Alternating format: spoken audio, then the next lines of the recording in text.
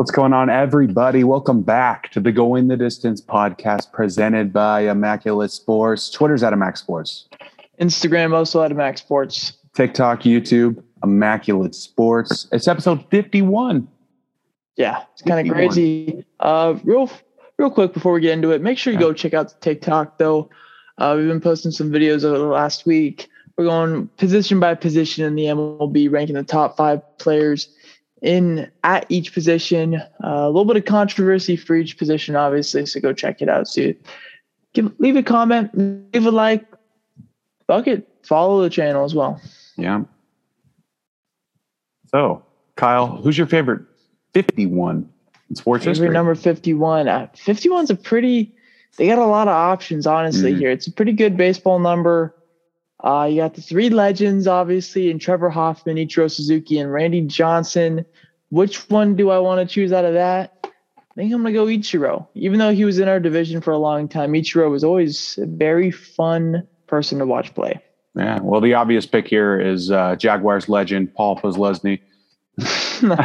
No, it's got to be Trevor Hoffman, Mr. Hell's Bells, one of the greatest closers of all time. Yeah.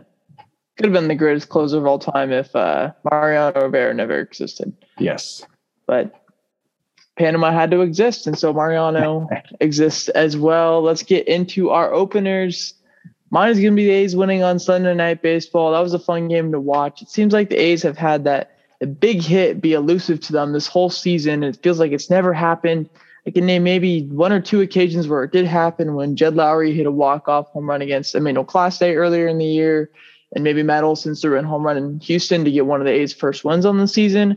But besides that, the big hit has been elusive. Basically, the big home run in general has been elusive for the A's this year. And they got it on Sunday night with Tony Kemp hitting a 2-run home run in the 8th to give the A's a 3-1 victory over the Yankees. Tony Kemp has 5 home runs on the season and 3 of them against the Yankees in just 6 games. So shout out to Tony and shout out to the A's for winning on Sunday Night Baseball for the first time in 7 years. There you go. Well, mine's going to be football. The last preseason game for the Jets. Jets were down 8 with a minute to go. James Morgan throws a Hail Mary to Kenny Yeboah to get the tie. They got the 2-point conversion too. The sad thing about this is both players were cut today, James Morgan and Kenny Yeboah, which is sad. Some other notable guys cut: Josh Adams, the running back from Notre Dame, and Ryan Griffin, a tight end who we gave an extension to a couple years ago, which is sad. And I guess I'm moving over into the Jet report here. We're going to need a tight end and we're going to need a safety. Other than that, I'm excited to go into Carolina. We're going to show them what's up. Oh, going in Carolina is fun for week 1. We did that last year. Josh Jacobs, he did a good job in that game. I think he had 3 touchdowns, and that leads me into my Raider report. Last preseason game wasn't much for the Raiders. We played the Niners. Niners used their starters for a couple drives. The Raiders didn't even bring their starters. So we got steamrolled 34-10. Nathan Peterman usually he looks good in the preseason, but he did not look good in this game. I'm not sure what his exact numbers were because I didn't even look at them, but I was watching the game and it just did not look fun on his part. But I believe there has to be some record with the only QB to throw a pass in preseason for the Raiders was Nathan Peterman. They didn't use Mariota. They didn't use Derek Carr. They didn't use another quarterback that they had on the roster only for the first game, which I thought was really interesting. Raiders didn't play any of their starters pretty much the whole way throughout the preseason. And that leads us into the cuts that they made today in the past few days. I'm just going to give the notable names. Obviously, Keelan Doss is the first one. He was a Hard Knocks star on the show because he was a hometown kid and been on the practice squad the last few years. I assume the same thing is going to happen there. Isaiah Johnson, cornerback, 4th-round pick last year in the 2020 draft, got cut. He's really only known for one play where he broke up a pass in LA against the Chargers to win the game. But besides that, he's been pretty dog shit his whole career. 2 rookie wide receivers, Dylan Stoner and DJ Turner, were guys that are undrafted free agents that thought they had a pretty good chance to make the team. But due to the veterans that the Raiders signed in the offseason, it didn't make it possible. Now, one of the players that were were released, not just waived. John Brown, probably the most notable one. Pretty big offseason acquisition for the Raiders because he was a 1,000-yard receiver a couple years ago. Fell off a little bit, played quite a bit in that last preseason game against the Niners. So you kind of had a little bit of an idea that this was coming. And it finally does happen after the Raiders grant his request for a release on Tuesday. Carl Joseph is the other notable. Joseph got drafted by the Raiders in the first round in like 2014, spent 5 years here, 1 year in Cleveland, came back in the offseason here. I was super pumped up about it. I think it was my opener, maybe about a month or two back. Yeah. But now that he's gone, that doesn't happen anymore. So besides that, I got nothing else except for Raiders open up week 1 at home on Monday night versus the Ravens. I did actually forget a couple notables. Probably the biggest things we did this week. The Jets trade for Shaq Lawson, give up a 6th-round pick. We got a lot of holes on the D-line now. Vinny Curry with the blood disorder, he's out for the year, which is terrible. And we talked about Carl Lawson the week before. So, yeah. And tight end Chris Herndon, great rookie year, got hurt. Now is a fumbling machine, traded to the Vikings for a 4th. So great job, Joe Douglas on that one. Yeah, kind of surprising you guys got a 4th for that, considering Herndon is pretty fucking bad. But it was. I don't know. Vikings might not be the smartest team right now. We'll see how that pans out for them with Irv Smith. They're starting tight end going down for a little bit to start the season. On to where's your head at? And the first thing that we're going to talk about is the Mets. The Mets, they've had a roller coaster in the last few days. Going into today, things were not looking good. We obviously have heard about the Javy Baez thumbs down, that whole celebration and how it goes against the fans, basically booing them when they don't succeed. So the players are going to boo the fans when they do succeed. This was not fly, obviously, by Sandy Alderson or whatever his name is. Yeah. GM. And so he called in a meeting, said that the players aren't going to do this anymore. And then today happened, and going into the 9th, the Mets were down 5-1, and this was just going to make it a whole lot worse. And then the Mets scored 5 in the bottom of the 9th and walked it off. Javy Baez, after all, came in to be the winning run in that game, and it wasn't just like, he scored on a single from third or something like that. He scored on first, scored from first on a single, which is kind of crazy, a great slide to win the game. But we're talking about Javy in this headline here. Obviously, we know he was traded in the trade deadline. Is he going to come back to the Mets in the free agency? I think the Mets will give him an offer. They're going to undercut the crap out of him. And Javy's going to be pissed. But guess what, Kyle?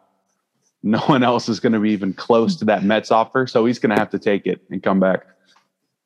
Yeah, Javy's a really weird player in my mind because he is a star. He does a lot of things really, really well. He's a very flashy fielder. He's a very good person to have as like a leader on your team because he cares so much. Javy's a very emotional player. He's been that way his whole career, but he is not a superstar as far as playing terms go.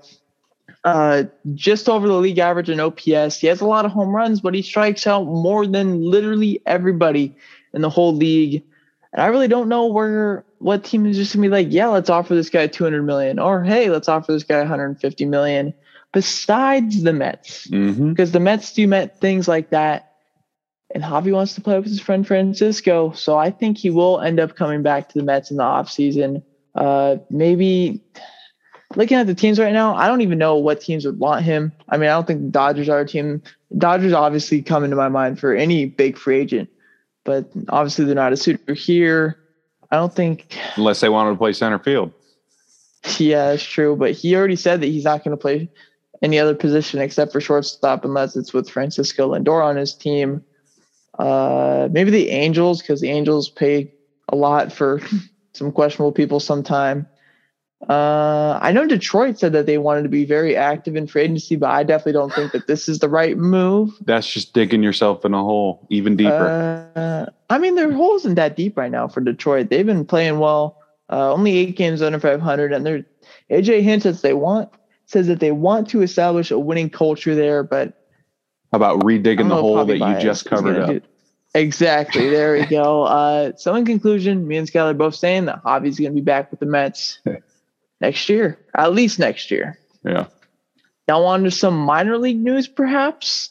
Chris Davis, KD, 3-time, not home run champion, but 40 home run seasons, 4 straight years where he hit 247. By the way, everybody. Yeah, KD. He's firing on all cylinders in AAA for the A's. Obviously, he's playing in Las Vegas, which is kind of like if you want to call it a Mickey Mouse stadium, you can call it that, which basically means it's a lot easier to hit home runs in Vegas. I think it's a confidence booster place, honestly, unless you're a pitcher. But he has like 9 home runs in the last 12 games for them. And all the A's fans, reasonably so, want him to be a September call-up tomorrow. How much do you think KD can help? Maybe not just as a player, but being in a clubhouse with the guys that love him so much. I think it's a great story. Obviously, the fans love KD. His teammates probably love him too. I mean, we can't be sure. We're not in the locker room. But it seems pretty obvious, huh? But I think we're grasping at straws here, Kyle. I don't think he really has a chance to have that effect on this team. How so? Well, performance-wise. I just, like you said, I won't say Mickey Mouse stadium over in Vegas, but you know, it's like KD's turning into a quad A player here. He can mash in AAA, but can he really identify pitching in the major leagues anymore? We don't know yet. If he does, great. I don't think he's got it anymore. Yeah, I feel like for a long time we thought it was the mental side for KD, that he just wasn't there anymore as far as like his drop off from 2019 to 2020, or not 2019 to 2020, 2018 to 2019, that big drop off. But I think it was obviously something physical now that we're starting to see. It was he had that hip injury in Houston a few weeks back, or not hip injury in Pittsburgh a few years back. I don't know why I said Houston. And it kind of just affected him for a long, long time. We've seen hip injuries like for Matt Chapman. You're not able to fire and swing the bat as hard as you used to until you're 100% healthy. And I don't think he ever fully healed from that. Maybe the time off before getting picked up by the A's gave him that time to heal completely. I don't know if that makes any sense, though, because he had a couple of off seasons to help him heal. But I think it's going to help him in the sense that having that familiar face in the dugout, the team leader, is going to be something big for them, especially when they lost Marcus Semien last year. As far as playing wise, I don't think he's going to hit more than like maybe 220 or something like that. Maybe a couple home runs if we give him 45 at bats, but not too much from him as far as playing wise. Next up is Salvy, and he's been hitting home runs like it's nothing. He has nearly 40 homers. I think he's at 38 right now. He had 5 homers in 5 games. A couple of those being grand slams against Seattle over the weekend. And there's been a lot of Salvy, not top MVP talk because Shohei Ohtani kind of has that locked down. But there's been talk about Salvy being a top 3 MVP candidate in the AL. What do you think about that, Skyler? You know, I wouldn't be surprised if it happened. The only problem is, and I'm not taking anything away from him, he's mashing. He's doing it from the catcher position. That doesn't happen very often. And I like him. The problem is there's just guys doing so much more. Ohtani, Guerrero, Devers, even Garrett Cole and Robbie Ray. It's hard, if I was a voter, to give him a first place vote over those guys. Or sorry, not a first. Okay, Ohtani's getting the first place vote. Sorry, second or third place vote. There we go. I'm kind of in the same boat there. Salvy's having a historic catcher season, but I will kind of want to put an asterisk next to it because he's been playing at the DH a lot this year. I'm gonna look up the numbers real quick as far as like what positions he's been playing. 102 games at catcher, which leaves about 35 at DH. But he's been playing just about every single day, and that alone is pretty crazy. Because you need a day off at some point, even if you're DHing half the games. I'm going to need a day off, but there's guys that are still doing it better than him. Guys that I put ahead of him as far as MVP goes. I think I'd put Judge there. I think I could put Olsen there. And I want to say Cedric Mullins, because even though the Orioles suck and they're fucking terrible, Cedric Mullins is having a season that nobody is talking about, where he has a good chance to be 30-30 this year. And 30-30 seasons just don't happen. They don't happen that often. That's like Ronald Acuna, Shohei Ohtani. Tatis, Mike Trout type season right there. Gravy size so, yeah, true. But I got to say Cedric Mullins is my third in MVP voting right now. So Salvy's near it, but he's not in that number 3 spot for me. Now, quickly, before we get to halftime, we're going to do our weekly award just as we do every single week. Skylar, get started with your player of the week. All right. I got co-players of the week. It's going to be the 2 Brewers starting pitchers. Brandon Woodruff, 6 innings, 10 Ks, no runs against Cincinnati. And Corbin Burns, 6 innings, 1 run, 9 Ks against San Francisco. Both wins. Those guys are unstoppable right now. That's true. My player of the week is going to be somebody I just bashed on, and that's Salvador Perez. He had a great week. Obviously, he had 5 home runs, 13 RBIs, 8 of those RBIs coming from 2 grand slams. He walked 3 times in this week, which is kind of weird because Salvi doesn't walk that much. Maybe there's a couple intentional walks. I'd assume so, just because Maynard didn't want to get killed by him too much. But a 381 batting average and a 1.5 OPS, which is absurd. Now on to pitcher of the week. Pitcher of the week, it's going to stay the same. It's going to be Woodruff and Burns winning both awards. I like that. I'm going to go Joe Musgrove for mine. He was absolutely dominant, had a complete game shutout. Obviously 9 innings, 3 runs, no runs, or 3 hits, no runs, 2 walks, 9 strikeouts. He was dominant, and that was a big game for San Diego because they've been struggling heavy in this last month and a half. So pardon the voice crack there, but it's all right. Joe Musgrove coming in big for the San Diego Pods. On to rookie of the week. All right, my rookie of the week should be no surprise here. It's Bobby Dahlbeck. He had 500, 4 homers, 9 RBIs, but the important thing here is the 7 ribby game against Minnesota last week. Crazy. Yeah, you got a curtain call. You don't see that too often. But Bobby Dahlbeck is also my rookie of the week. It's hard to not put him there. 7 for 14, 4 home runs, 9 RBIs, just like Skeller said. What a week for Bobby Dahlbeck, a guy that has a shit ton of power. We haven't seen it too much in his pro career so far, but I mean, if he gets going, this should be something scary for the Red Sox down the stretch. Yeah. You ready for halftime? Yeah, let's go. Let's do it. All right. Back at halftime here. Going to start off with some college football news. It was week 0 for the college football season this weekend. Not a lot of great games, but we got to talk about some of them. The first game of the year, Nebraska, Illinois, little Big Ten showdown, and it was awful. Illinois won. Yeah. Scott Frost has, I think, the second worst winning percentage in Nebraska coaching history, which is not good. Our boys at Fresno State shut out UConn 45-0. UCLA took down Hawaii 44-10. Zach Charbonnet, Alex's guy, former Michigan guy, transfer, 100 yards and 3 touchdowns on 6 carries. Yes, on 6 carries. And some other boys we got to shout out. San Jose State, the Spartans, they destroyed Southern Utah 45-14, and they got an interesting game coming up too this week.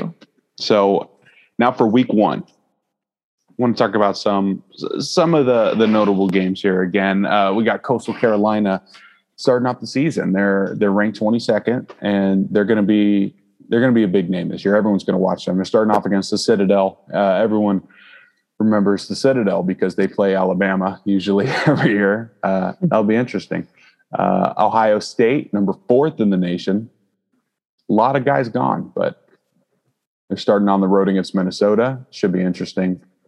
Penn State, ranked 19th, going at Wisconsin, number 12. Interesting to see their young quarterback, Graham Mertz, over in Wisconsin. See if he can have a little comeback. Number 1, Bama. They got Bryce Young winning the starting job. They're at Miami at the Chick-fil-A kickoff game in Atlanta. That's De'Ara King for them.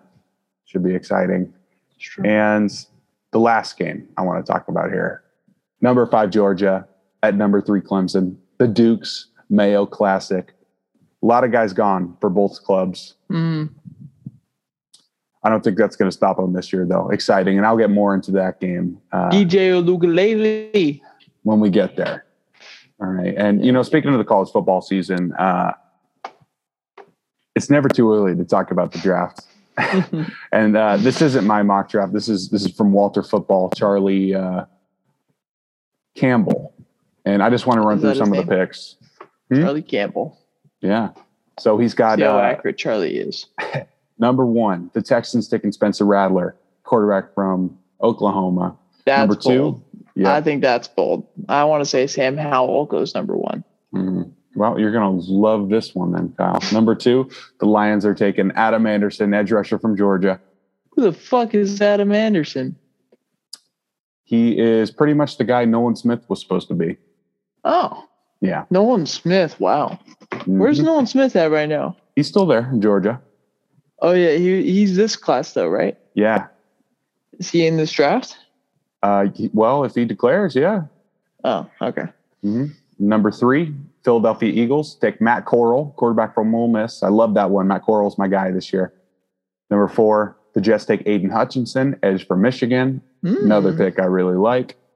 I feel like we're going to take Stingley. If we have a top 5 pick, we're going to take Derek Stingley, but that'd be smart. We'll see. Number 5, Jacksonville gets Justin Ross, Trevor Lawrence's best friend.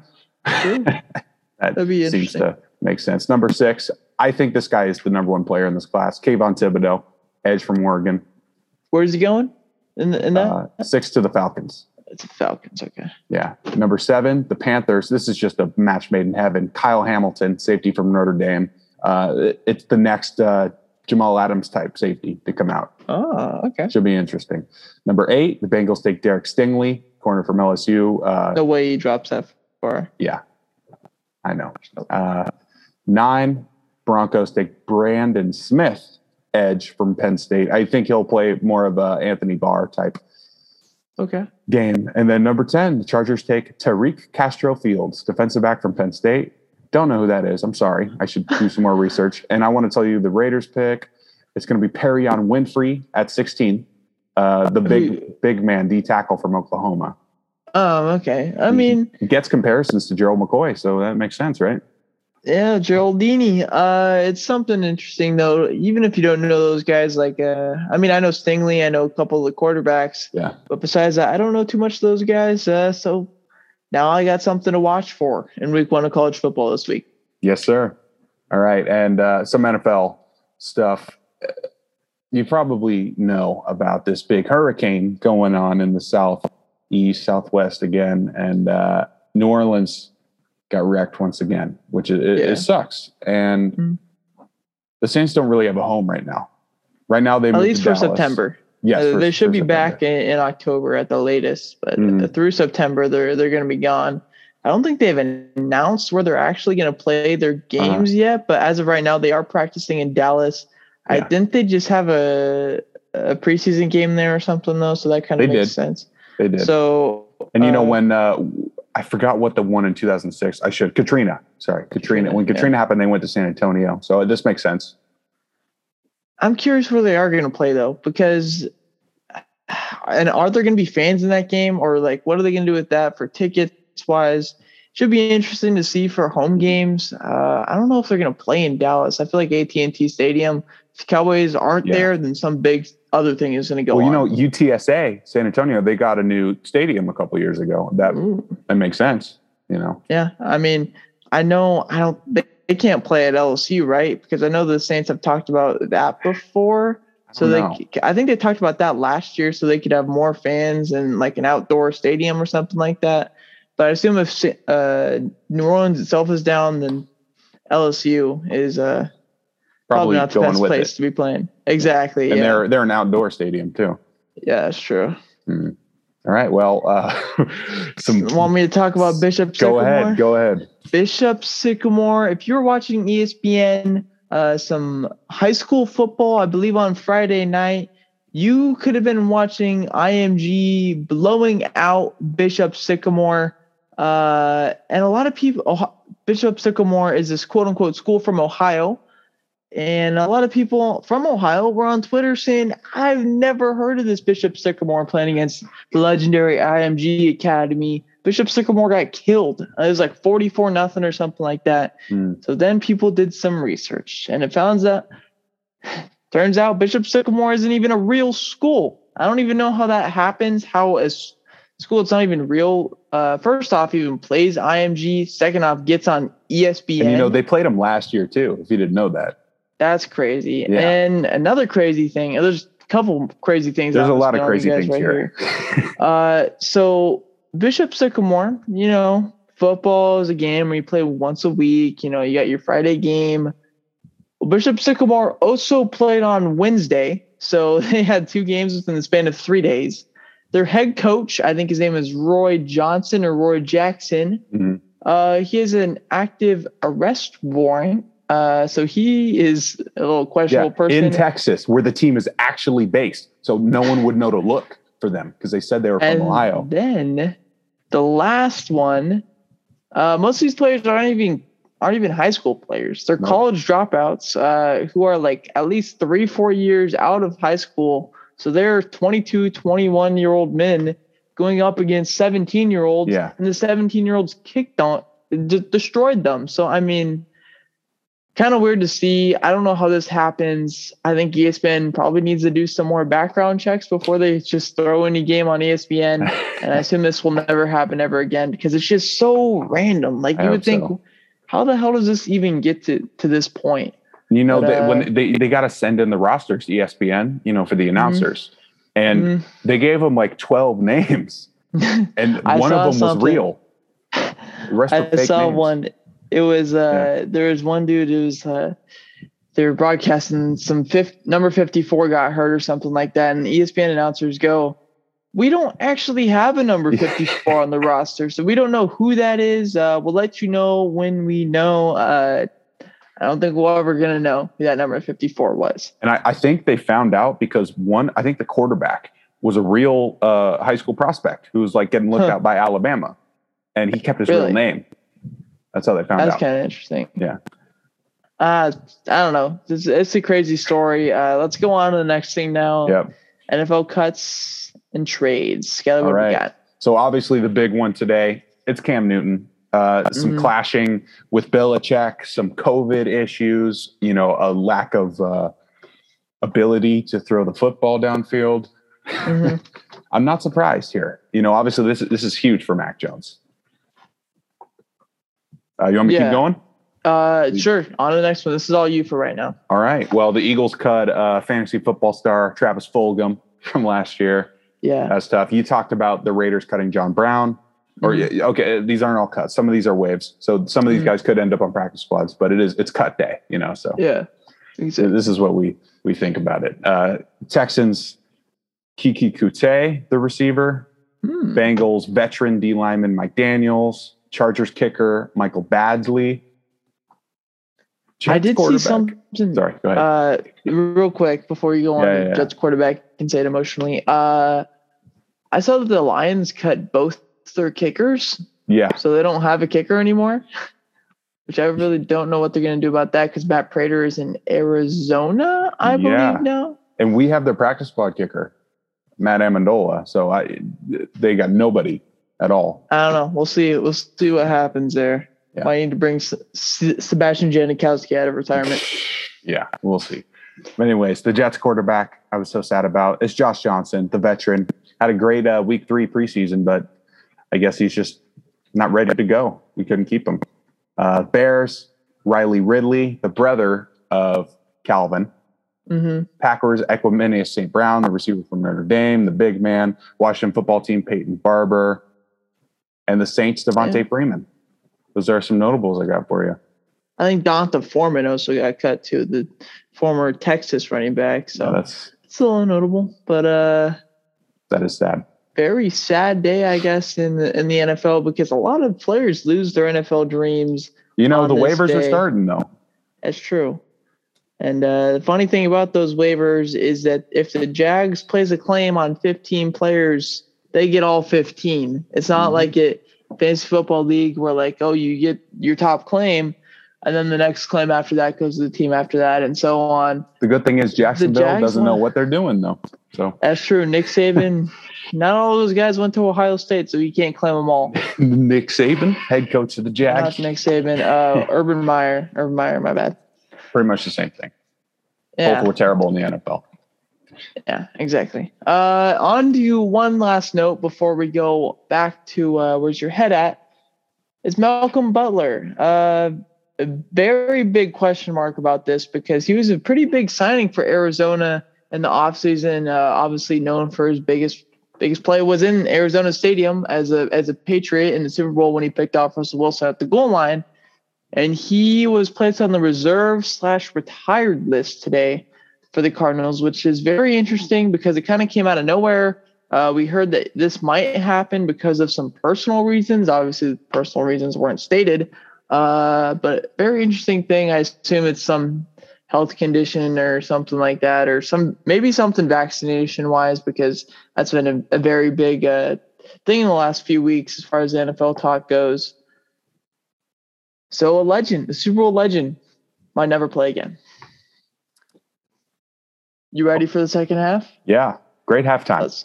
Let's go. More football in the second half. That's all we're talking about here, except for our bets at the end.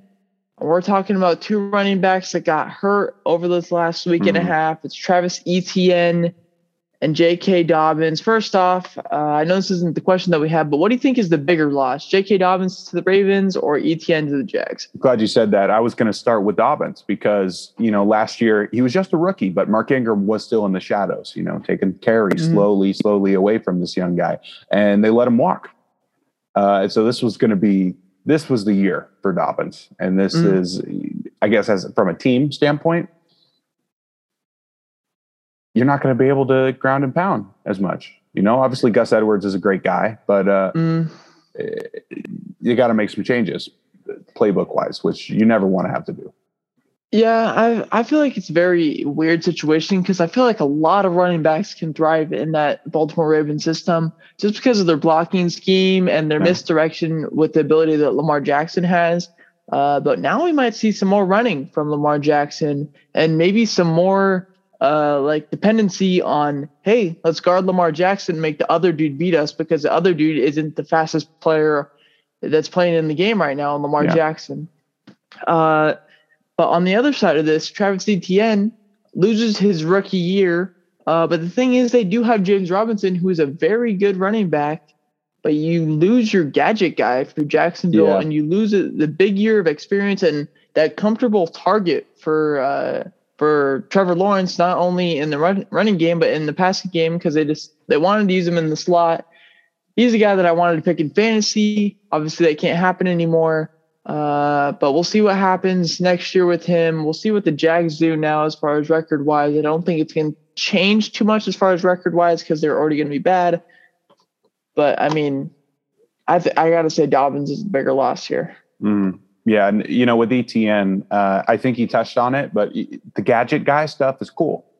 It would have been important, but you got Laviska Shenault there doing the same exact thing. It's the safety blanket for Trevor Lawrence. It's the comfort having the guy he's been playing with for 3 years right next to you, or in the slot next to you.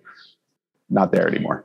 Yeah, I think as a football fan, though, in general, I think the ETN loss is bigger just because we all wanted to see what he could do. Like, obviously, Dobbins is a great player, and he's had a very good chance to rush for 1,000 yards this year. But ETN was that dude that, hey, this guy can be legit in not only the rushing game, but in the passing game. He's got electric speed. He's super agile.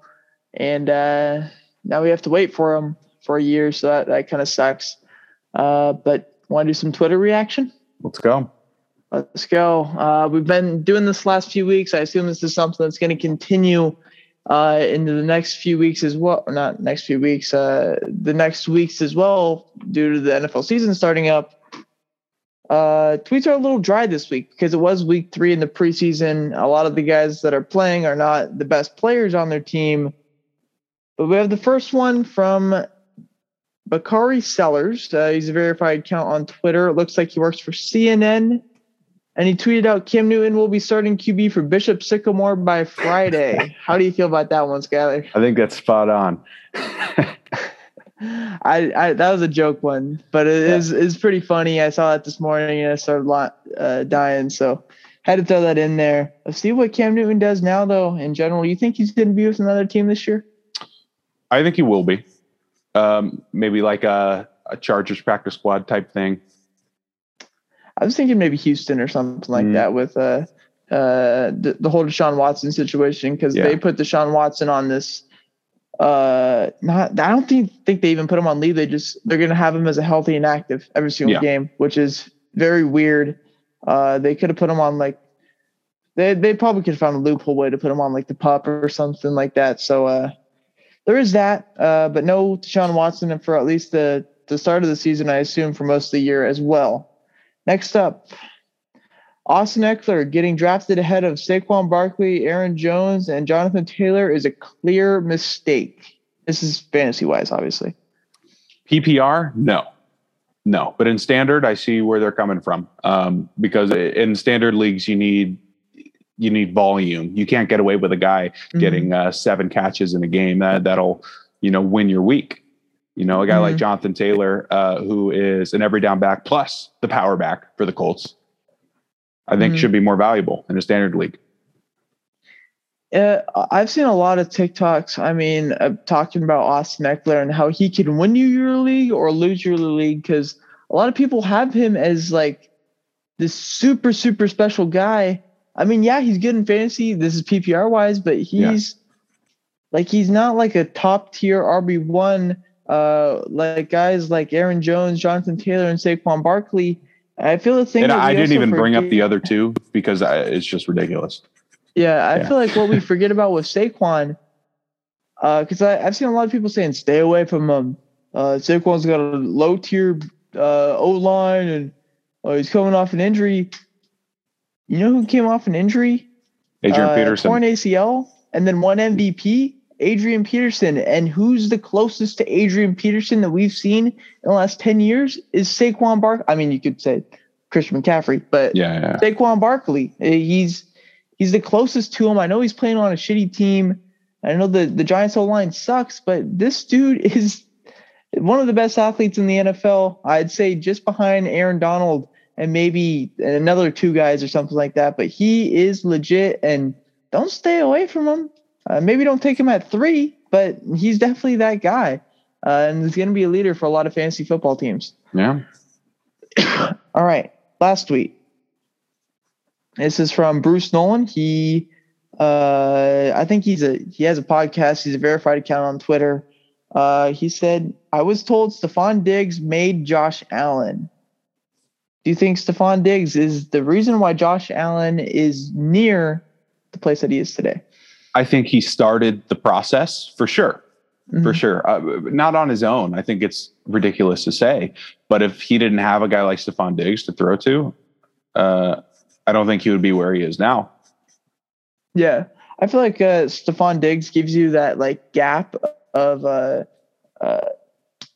where you are able to be a little bit off, but with how good Stephon Diggs is, that he will go adjust to a ball and make a play. But you can't ignore the strides that Josh Allen made within the last year and a half in being able to make deep throws consistently and being able to make good reads consistently. So, you can't ignore what was going on with Josh Allen. And even though it helped, I don't think Stephon Diggs made Josh Allen into what he is today. The NFL top 100 list was made. We got the top 10 this past week. Let's get to the top 10 here. I will say it to you real quick, and let me know if you have any problems. I'm not saying 11 through 100, though, because we already talked about that before on the pod. Josh Allen at number 10, up 67 spots from where he was at last year at 77.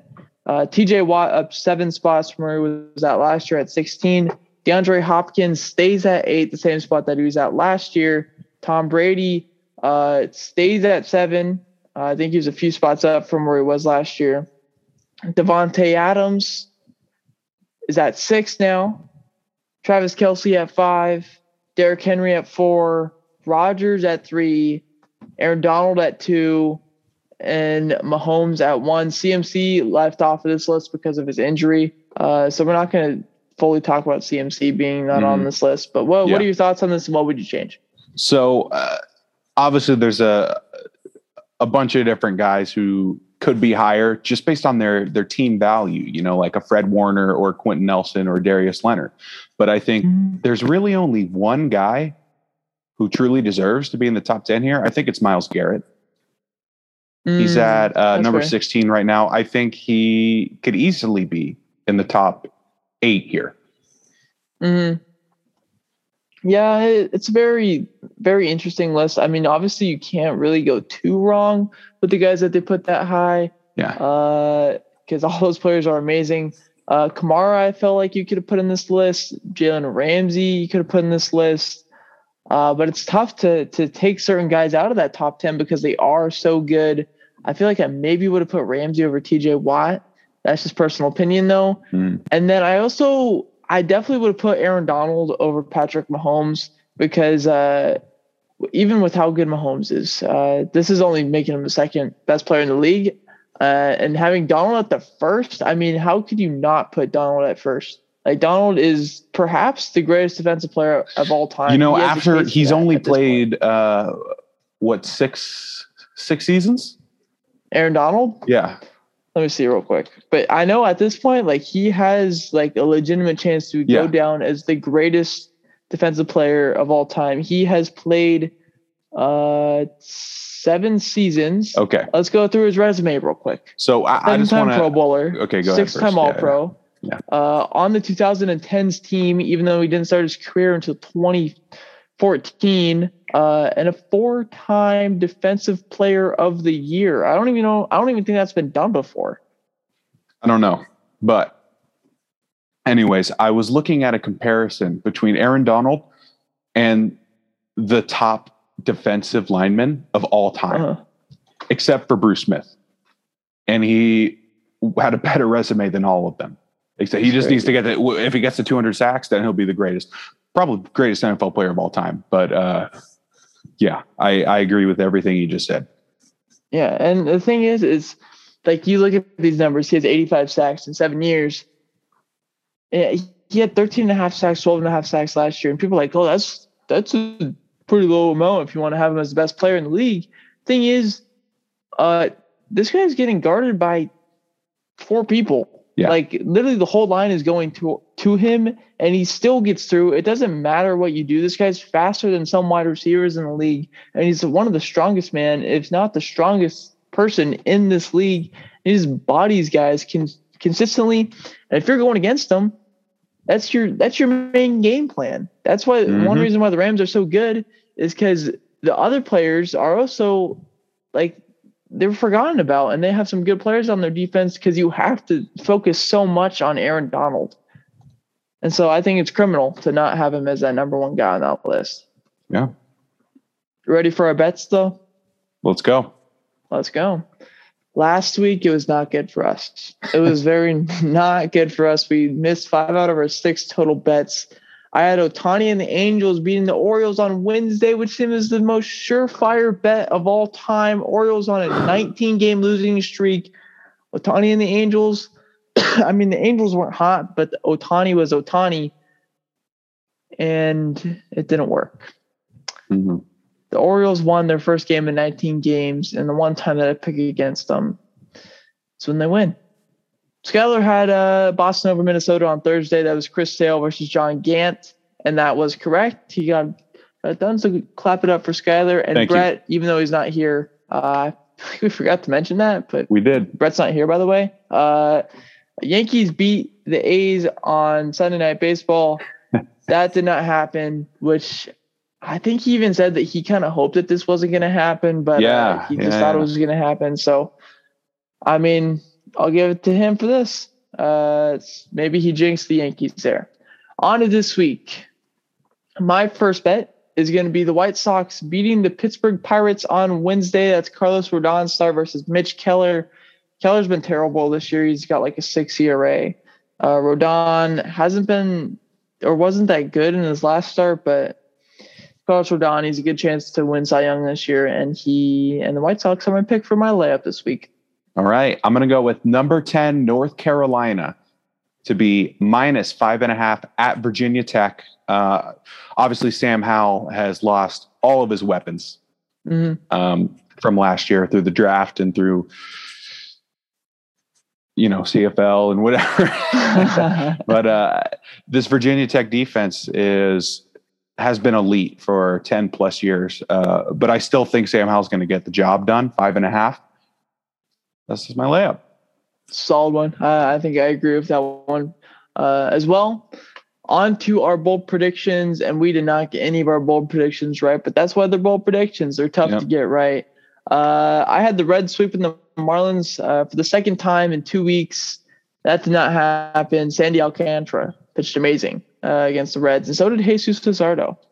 Skyler had Minshew starting for the Jags. And this is week why one. I didn't bring it up earlier in the show. And Minshew got traded to the Eagles earlier in the week, so that's obviously not going to happen. They named Trevor Lawrence the starter just before that trade happened. So I think Minshew should start for the Eagles, though. I do. Week one? I think he should. I mean, obviously, it was a trade right before the season started. Yeah. So it's going to be rough, but I think he's the best quarterback in that room. Yeah, I feel like that's okay to say. Minshew has those times where he looks really good, but he also has times where it's just like, is this guy really? Hey, it's really the NFC East. If you get any guy who has flashes of anything, you're going to have a chance. Yeah, if you go 9-8, I guess now with a 17-game season, you have a good chance to win that division. We'll see how it goes, though. Brett had the White Sox sweeping the Cubs. Cubs won one game in that series, I think. That was a 7-0 victory over Lance Lynn in his start against the Cubs. So that's wrong for Brett as well. On to this week. Hopefully we get both of these right. I have UCLA taking down number 16 LSU. UCLA got the dub in their first game. One of the few teams have already played a game. Wow. I mean, Chad Pinner just made some crazy catch that you're probably going to see on ESPN or something like that. So pardon my stop there. But UCLA taking down number 16 LSU is my bold prediction. UCLA got the win last week, as I just said. Dorian Thompson-Robinson is one of my favorite quarterbacks in college football. He just does enough to not make a mistake, Exactly. Charbonnet is a good running back now that he's off of Michigan, and I assume that he's going to do well against LSU. LSU hasn't been the same since they lost Joe Burrow 2 years ago. They don't have Jamar Chase didn't play last year, but they don't have Jamar Chase anymore. And so I think it's an LSU L for this one. All right. Well, my bold prediction, it's not as bold as you can get, but hey, they're still underdogs here. I got number 5 Georgia taking down number 3 Clemson in South Carolina. This seems to be the message for the first week for most college teams, but Clemson has lost a lot, and they lost the best player in the nation, Trevor Lawrence. I think Georgia's defensive line, Adam Anderson, Nolan Smith, is just going to have a field day with DJ Uiagalelei, or Uwe Uiagalelei, however he wants to pronounce it. So I'm taking Georgia. I'm taking the dogs. I feel like this college football year, there was more players lost than like previous years. It just feels like the biggest names. Well, a lot of guys opted college football out too. Last year were guys that were like the main guys for like the last 3-4 years. And now this year, it feels like there's a whole like new generation in college football, even though there's a lot of freshmen. Really not. Yeah, exactly. Yeah, Bryce Young and Uiagalelei aren't freshmen, but they're sophomores, young sophomores that are going to play a lot. Obviously, I'm sure everyone will know their names after a couple weeks. Exactly. And that's going to do it for episode 51. It's been a fun one. A lot of football. Next week, though, make sure you tune in next week. Make sure you tune in next week. In-depth NFL preview. There we go. All caps on everything. It's going to be crazy. We're going to go over the divisions. We're going to go over awards. We're going to go over who wins the Super Bowl. Everything's going to be there. It's going to be full, in-depth NFL season preview. It's been episode 51. Yep. And we'll be back with some ranked teams losing in week 1 of the college football season 2. Hopefully. That's true. Before we leave, let's plug the social medias. Twitter at Max Sports, Instagram also at Max Sports, YouTube and TikTok at Immaculate Sports. And go check out the TikTok now. Yeah. All right. We'll be back next Tuesday night. Go Jets. Deuces.